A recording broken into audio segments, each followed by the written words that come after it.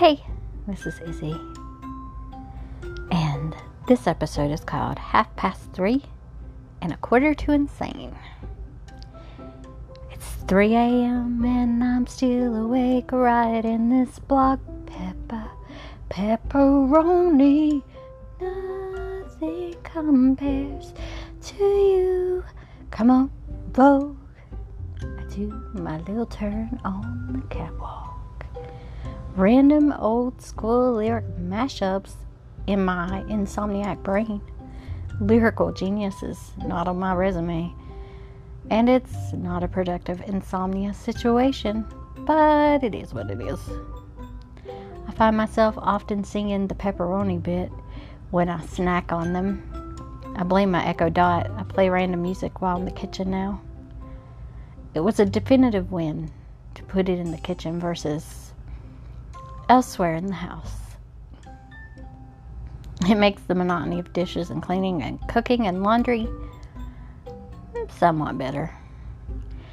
Nothing like busting a move while busting out a meal. I feel for my children, as my dance moves have surely scarred them almost as much as my taste in music. I once tried to get my kids and the nieces and nephews to loosen up and dance and have a little fun. I put on music and started dancing, only to be dissed by a group of 5 to 8-year-olds. They did not dance. They looked slightly scared and simultaneously amused as they looked from me to each other, and all with a silent understanding. They just walked away. I found it quite hilarious. I used to purposely try and embarrass my daughter, dancing in the car. It didn't work. Now nothing fazes her. She ended up taking that as a lesson not to care what other people think, and she never looked back. Accidental parenting win is what that's called. They are always learning from us, even if we don't realize it, and moments we think are no big deal can end up staying with them. I take pride in the fact that both of my children are open-minded and loving people.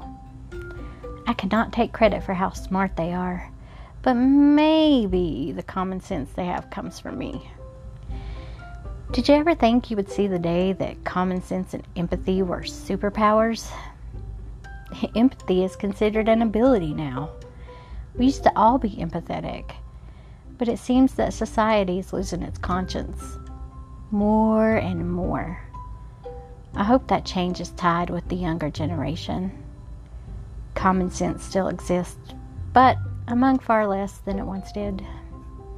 I wonder if we dumbed ourselves down. Did we take away our critical thinking skills with so much technology and answers at our fingertips? Just Google it. Maybe I should Google it. Doesn't technology make us smarter? Not really. I've seen 2-year-olds master a tablet. The people who create the technological advancements, sure, they are smart. But someone making the tech for you doesn't trickle down into your intelligence somehow.